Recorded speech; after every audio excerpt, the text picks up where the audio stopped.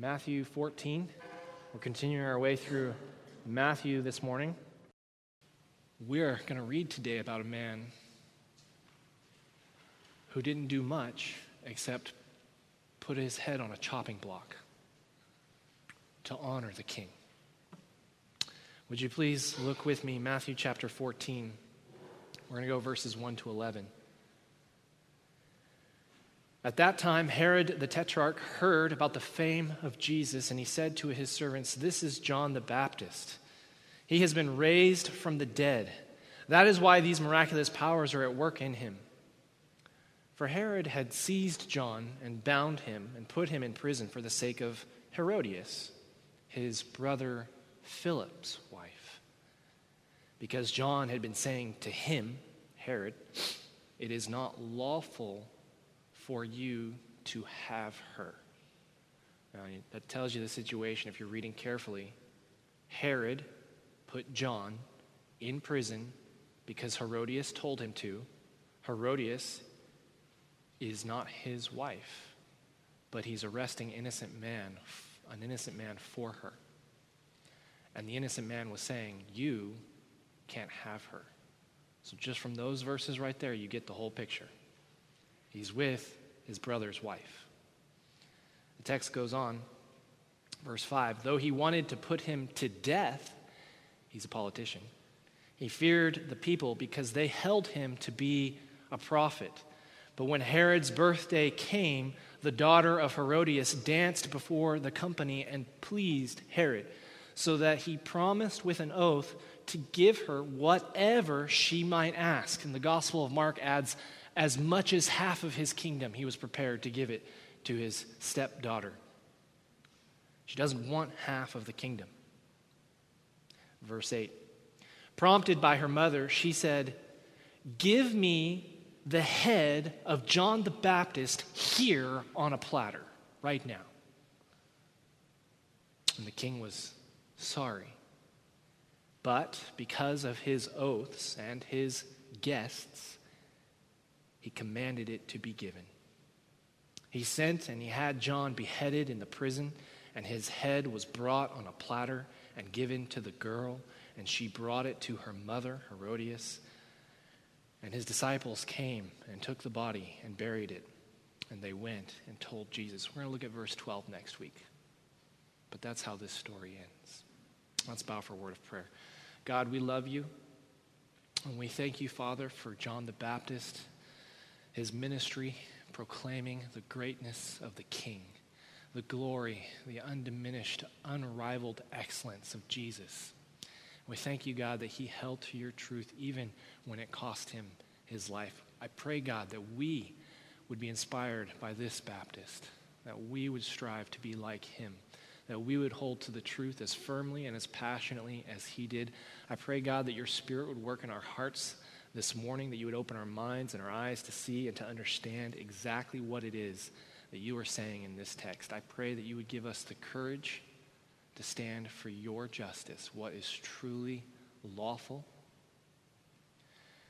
and more than all of that, to stand, God, for the truth of the true King, Jesus. I pray these things in Christ's name. Amen. In retrospect, what she really needed, what this girl really needed, was a man who would stand for her.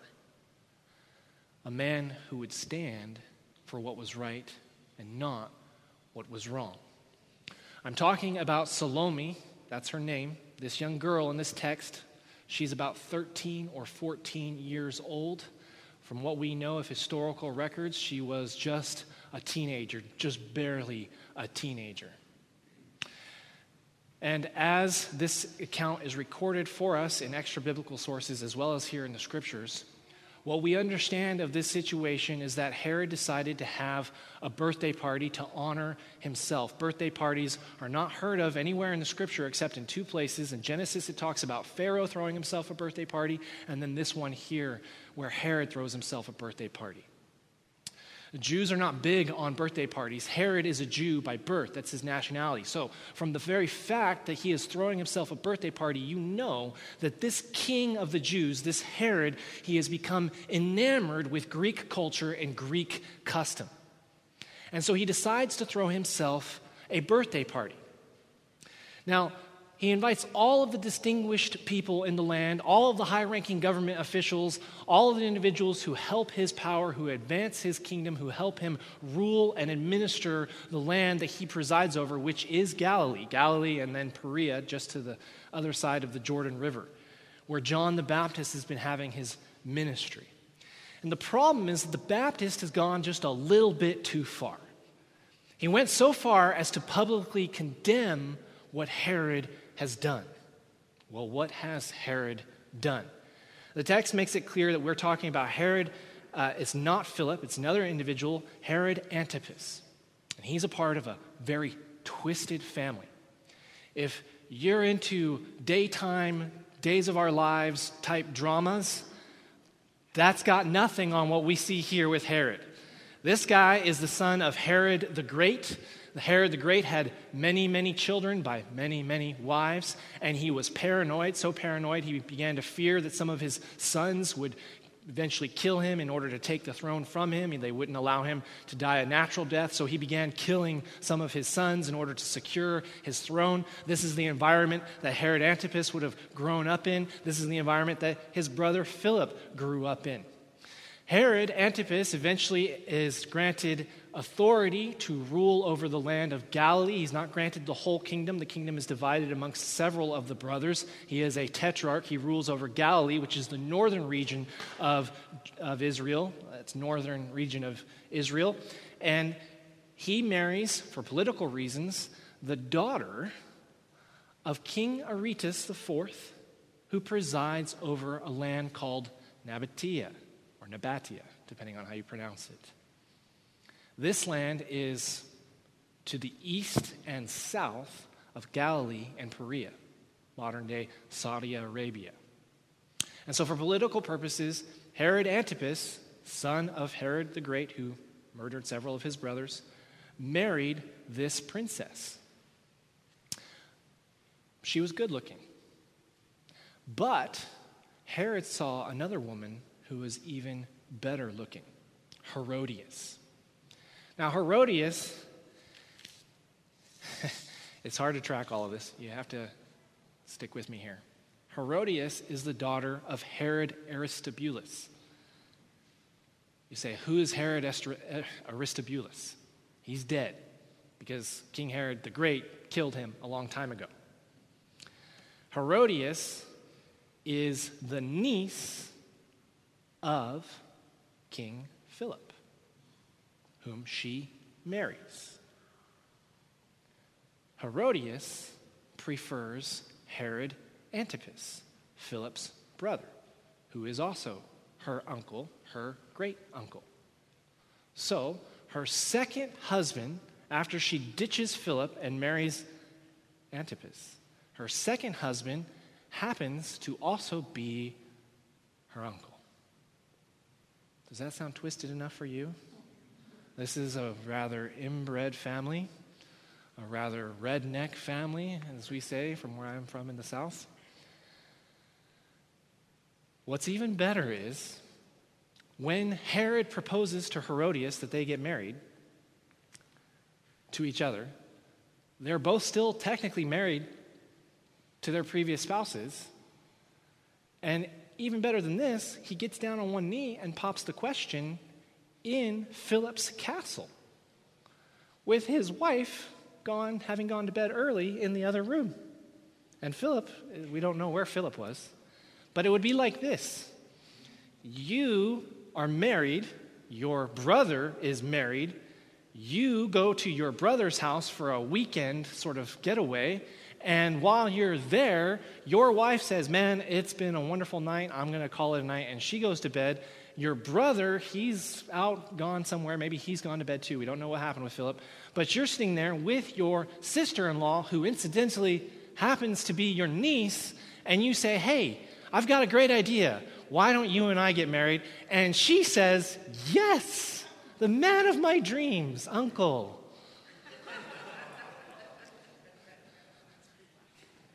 That's this situation that we're dealing with here. Herodias comes to live with Herod Antipas, and she brings her daughter with her, a young girl by the name of Salome, which would be Herod's great niece, who also is now his stepdaughter. John the Baptist has been saying, this is wrong on so many levels. And Herodias is so filled with anger that on the night that Herod decides to celebrate his birthday, they have planned that some exotic dancers will entertain the guests. And Herodias is going to be Herodias' daughter, Salome, is going to be the main attraction. She preps her daughter to go in and do her best routine. And of course, Salome does her best routine. And as all of these guests, led by her uncle, now stepfather, in a drunken stupor, are so smitten with her and so filled with lust and so impressed by her dance moves, that Herod cannot resist but standing up and in a drunken, disgusting display of lust for his niece, says, "You did such a good job dancing for all of us tonight that I will give you anything you ask for, up to half of my kingdom."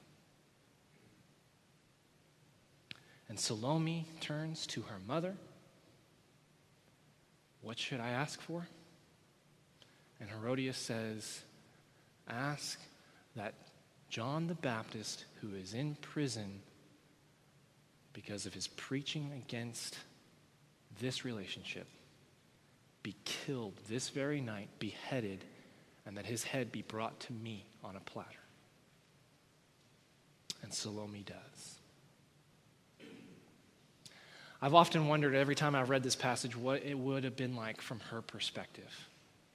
Your mother, who loves you, who ought to be the most tender, most affectionate, most caring person in the world, pulls you aside and begins to instruct you in the ways of the world and how to beguile and seduce men.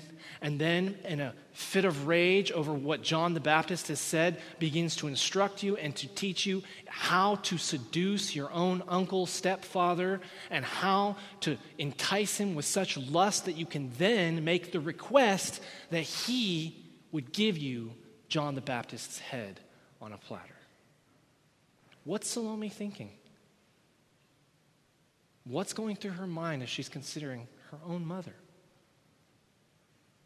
She obviously wants the approval of her mom. She's obviously gained the favor of her uncle. And so she does. She asks for John the Baptist's head. McLaren makes this interesting comment regarding Herodias. See, Herodias wanted John killed, but the text makes it clear that Herod wouldn't do it because the people held John to be a prophet. So Herod's not going to do it because if he does it, it'll create an uprising. So he imprisons him, but he doesn't kill him. But Herodias isn't satisfied. She wants him dead, which is why she introduces her daughter into the equation. McLaren makes this interesting comment. When one weapon failed, she drew another from a full quiver. And the means which were finally successful showed not only her thorough knowledge of the weak man that she had called her husband, but her readiness to stoop to any level of degradation for herself and her child in order to carry the point. Many a shameless woman would have shrunk from sullying their own daughter's childhood by sending her to play the part of a shameless dancing girl before a crew of half-tipsy revelers. Many a shameless woman would have shrunk from teaching their young daughter's lips to ask for murder. But Herodias shrinks from nothing and is as insensible to the duty of a mother as to that of a wife. If we put together these features in her character, her hot animal passions, her cool, inflexible rage and revenge, her cynical disregard of all decency, her deadness to any natural affection for her own child, her ferocity, and her cunning. We have before us the most hideous picture of corrupted womanhood. You have a politically motivated king, you have an enraged, angry woman, and you have a daughter caught in the middle that is manipulated by one and used by the other.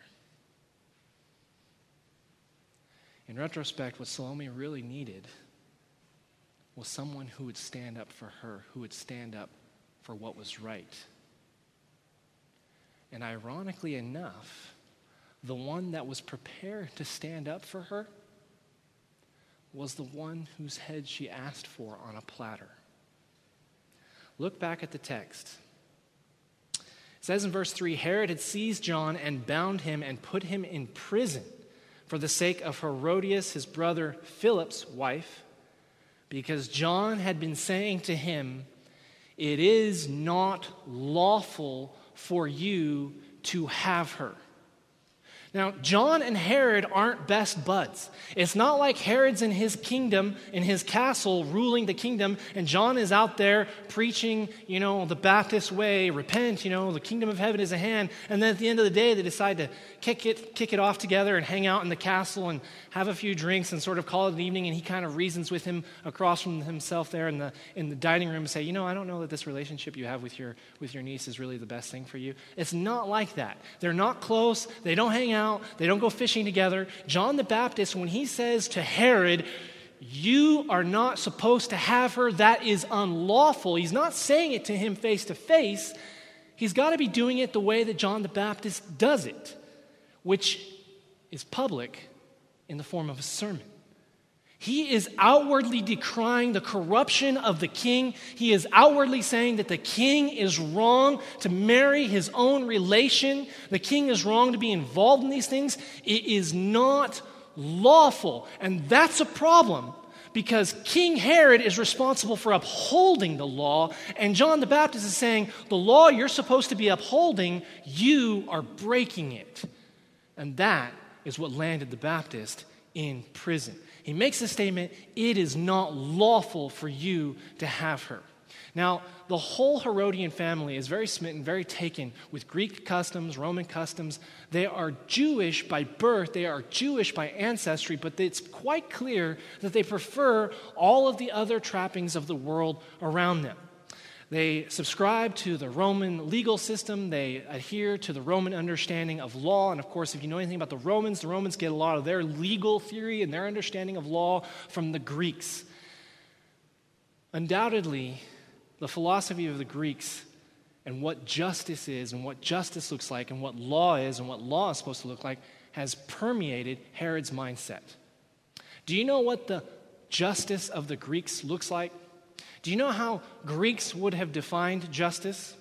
In all non-biblical literature, I think the best pagan description of justice from this time period would come from Plato's The Republic. If you know anything about classical literature, Plato, he's a Greek philosopher around about the time of Socrates and all of these guys, and he creates this dialogue between this fictional character, who's also a real-life character, Socrates, and a number of friends. It's kind of like the book of Job. You've got Job, and he's involved in these dialogue with these three friends who basically tell him he's a sinner, and he's like, I don't think I am. And they kind of go back and forth. It's the same way with Plato's Republic. There's this dialogue that's had there. And in the midst of this dialogue, this concept of justice is presented. Listen to this. They say that to do injustice, that is what is wrong, is by nature good. To do what is wrong is by nature good, but to suffer injustice, that is, to suffer what is wrong, is evil. But the evil of suffering through injustice is much greater than the good which is had by perpetrating injustice. And so when men have both done and suffered their share of injustice and have had experience of both, not being able to avoid the one and yet not having the ability to obtain the other, they think that they had better agree among themselves to have neither. Hence there arises law and mutual covenants, and that which is ordained by law is termed by them lawful and just. This they affirm to be the origin and the nature of justice. It is a mean or a compromise between the best of all, which is to do injustice, and the worst of all, which is to suffer injustice without the power of retaliation. And justice, being a middle point between the two, is tolerated not as a good, but as a lesser evil. And it is honored by reason of the inability of men to do injustice. Hear what Plato's character is saying. Men really want to do what's wrong. Men like doing what is wrong. Scripture affirms that. Plato observes that. Here's where the Scriptures and Plato disagree. Plato says we all want to do what is wrong. We all want to cheat. We all want to get ahead. We all want to take advantage of other people and use other people to further our own interests. We all do it. We all like it. But we've all had it happen to us. We've all been taken advantage of. We've all been wronged, and we don't like that. So justice is not something that is good. It's an agreement that we enter into only to protect ourselves from when we suffer injustice and don't have the power of retaliation. King Herod is called to be king over this region, Galilee, in Judea. He is called to uphold the law. And as we understand this passage here, he engages in a number of things which are clearly unlawful. He locks up an innocent man who's done nothing wrong except to quote the law and to declare what he is doing is wrong. So he perverts the biblical form of justice, number one, by locking up an innocent man. Number two, Roman law forbids Jewish kings from carrying out the death penalty. That's why the Pharisees had to take Jesus to Pontius Pilate. The second thing that Herod does here, which is clearly wrong, is he implements the death penalty without even Roman sanction to do so. So when John says to the king, the one that's supposed to uphold the law, you're breaking the law on so many levels, Herod's response is to get angry and break the law on so many more levels. It's like, have you ever told someone that they have an anger problem and then they fly off the handle in a rage of anger at you and like, no, I don't. That's kind of what you have here. You're a lawbreaker. No, I'm not breaking the law. That's what Herod does. He proves John's point by his behavior. John says it's not lawful for you to have your brother's wife. The Scriptures uphold the sanctity of marriage. He's quoting Scripture when he says this. When John says it's not lawful what you're doing, what he is saying is you are defying the justice of God. Regardless of whatever your pagan philosopher's understanding of justice is, John is saying that there is a higher form of justice, there is a higher form of righteousness to which we are all bound. We find in the Scriptures that God's law, his justice, isn't, as Plato says, the lesser of two evils, a compromise between doing injustice and suffering injustice. Justice is eternal, because it is rooted in the character of God. Makes a statement in Psalm 89:14, righteousness and justice are the foundation of your throne, O God. Steadfast love and faithfulness go before you. Justice is a part of the character of God, which means justice is going to be woven throughout the fabric of all that he creates. It is not some arbitrary compromise among men where they try to agree on certain rules so as to avoid suffering wrong and perpetrating wrong. It's not a compromise between those things. Justice is something that is fundamental to every person, not because we're trying to come up with some sense of fair play, but because God says you are created in my image, and as a result, you are inherent to certain rights that cannot be violated. That's the nature of justice. It isn't just wrong because it infringes on this person's rights and it gives this person an unfair advantage. It's wrong because it is always wrong and it will always be wrong. Justice is first and foremost rooted in God's character. And we know it's going to be eternal. It's going to go on forever. One of my favorite passages, Isaiah chapter 9, of the increase of his government, foretelling the coming messianic reign on this earth. Of the increase of his government and of peace, there will be no end on the throne of David and over his kingdom, to establish it and to uphold it with justice and with righteousness from this time forth and forevermore. Justice will go on for eternity. What is it, though? When we talk about the enduring eternal nature of justice and we talk about it being rooted in God's character, what is it? Like, have you ever really sat down and tried to define it? Like, what is justice? The Bible gives a description. To hate evil and love good is to establish justice in the gate. From Amos. In other words, it's not just an agreement where we say, well, let's have some fair play here. I don't want you to do wrong to me, and but I want to do wrong to you, but I'll give up some of that ability to do wrong to you so that you don't do it to me, and we'll try to get ahead that way. That's not what the Bible says. The Bible says that there's good and there is evil. There is that which is consistent with the character of God, and there is that which he abhors. And people who do justice are not people who just agree to not do things that violate God's character. The people who do justice are the people who love what is good and hate what is evil. And so in this passage, the scriptures are calling for us to have an emotional appreciation for the character of God, and in that emotional appreciation of treasuring his righteousness, we approach justice. Job, Psalm 82:3 says that what justice is it's a correct valuation of people, understanding them as being created in the image of God. It requires, for you to do justice, a correct appreciation, a correct value of people. It says, give justice to the weak. This is Psalm 82.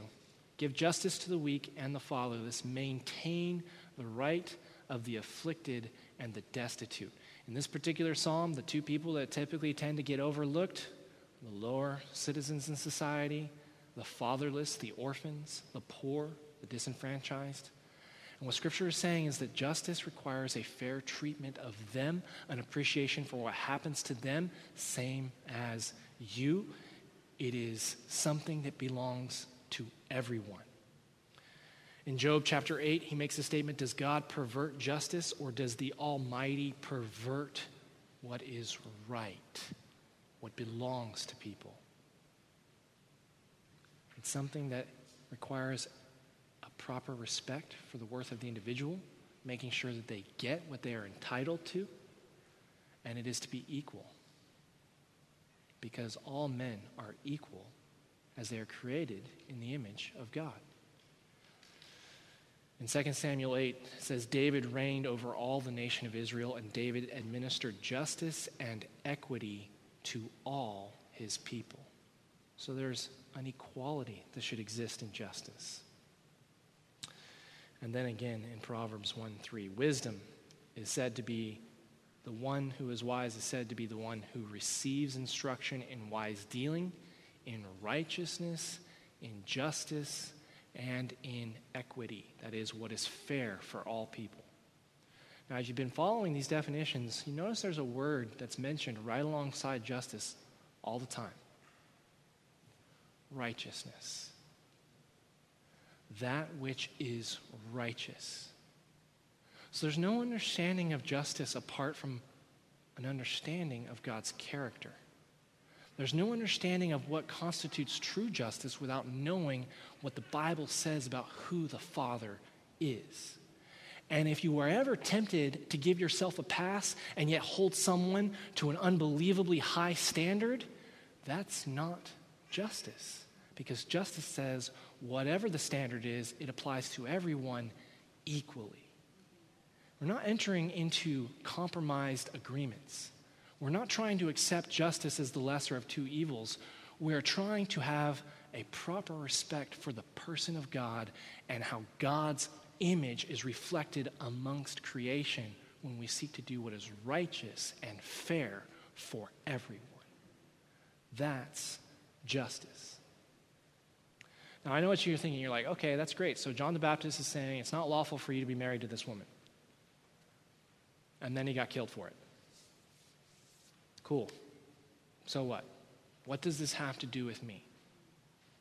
All this stuff you're saying is great.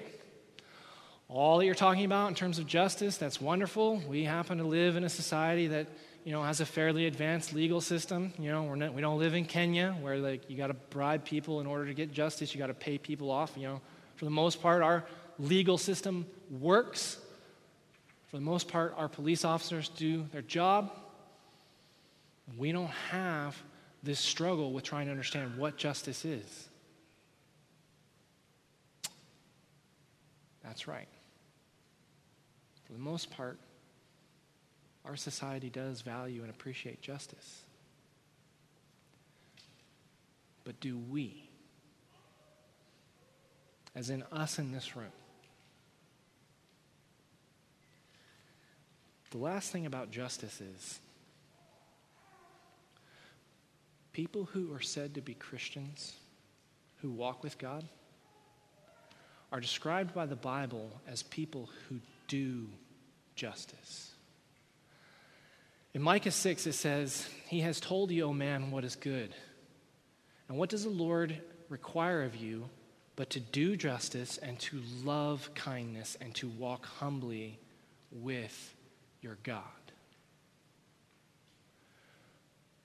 To do justice. What's John the Baptist doing in this passage? He is proclaiming what is right and what is wrong. The king, the individual who's responsible for upholding justice, is violating it. And John is preaching against that violation. A couple chapters back, we were there probably like a year ago. What did Jesus say about the Baptist? He was the greatest of all men born up until that point. What did the Baptist do that was so great? He had no wife, he had no family, he had no inheritance, he didn't have a large estate that he left anyone, he didn't have any legacy. In fact, if you consider this man's life, he was hated by the world, he is imprisoned by Herod, he was basically executed by Herodias, he was put to death, he was appreciated by no one cared about him, no one valued him. One person, one man said this guy was great, and his name was Jesus. The Pharisees didn't like him. The religious establishment didn't like him. And from what we know, he wasn't preaching just this soft, wonderful, mushy, gushy love like God loves you and just kind of pinching all of our cheeks. He was preaching about the righteousness of God, the wrath of God, and the fact that we are all lawbreakers. And Jesus' statement, taking into consideration the whole Old Testament up until this point, of all those born among women, John was the greatest.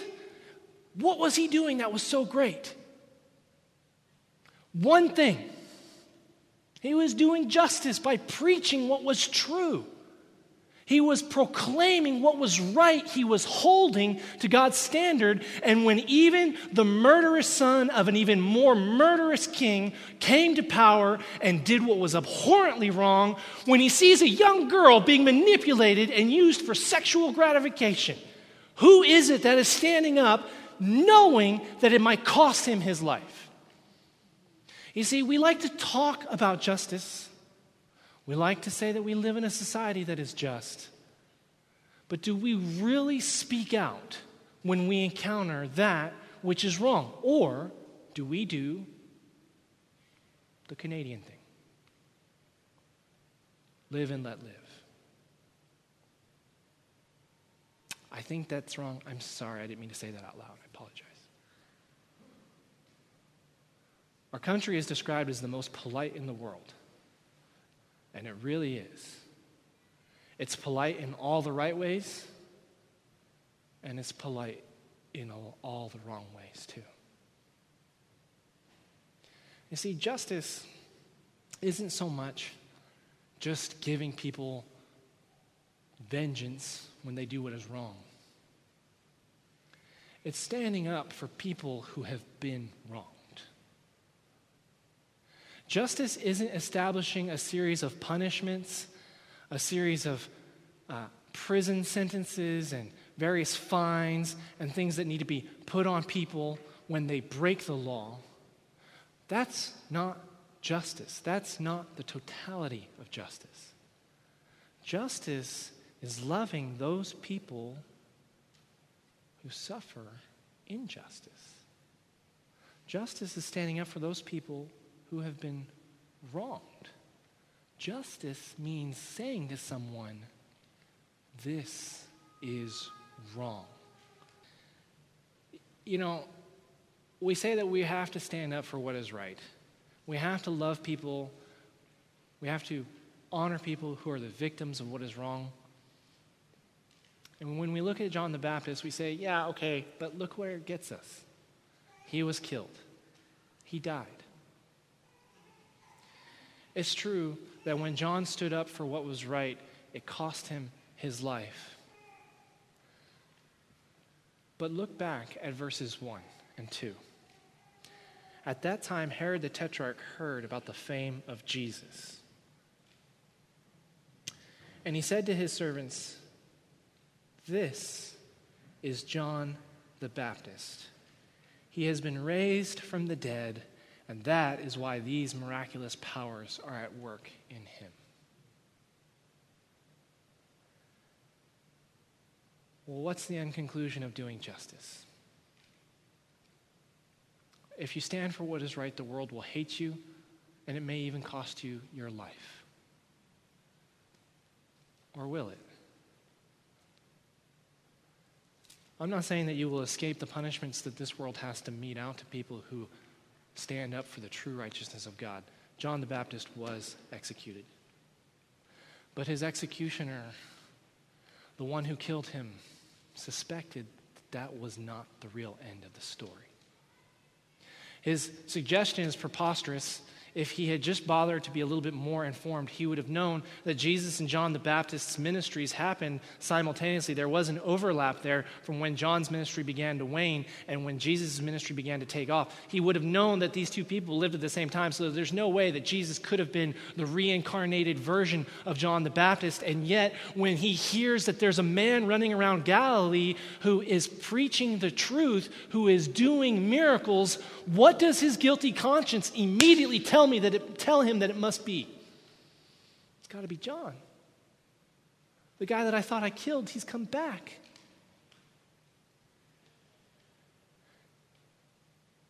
When you do what is right, the world may kill you for it. But this is how you know it's right. When even the people who insist that they are right and that the righteousness of God is wrong, and break the law and persecute you and ostracize you and inflict all manner of evil upon you, they know. Because justice is perfectly illustrated right here in this passage. It's something that's written on every human heart. And no matter how many people you kill, no matter all the different ways you try to suppress the truth, you can't ignore it. He couldn't run away from the fact that what he had done was wrong. And as soon as he heard that there was a preacher, another one, running around Galilee, immediately he jumps to the assumption that John is back. It's not over, and he's not getting away from it. Listen to me. Herod hints at something else that is true. This is John the Baptist. He has been raised from the dead.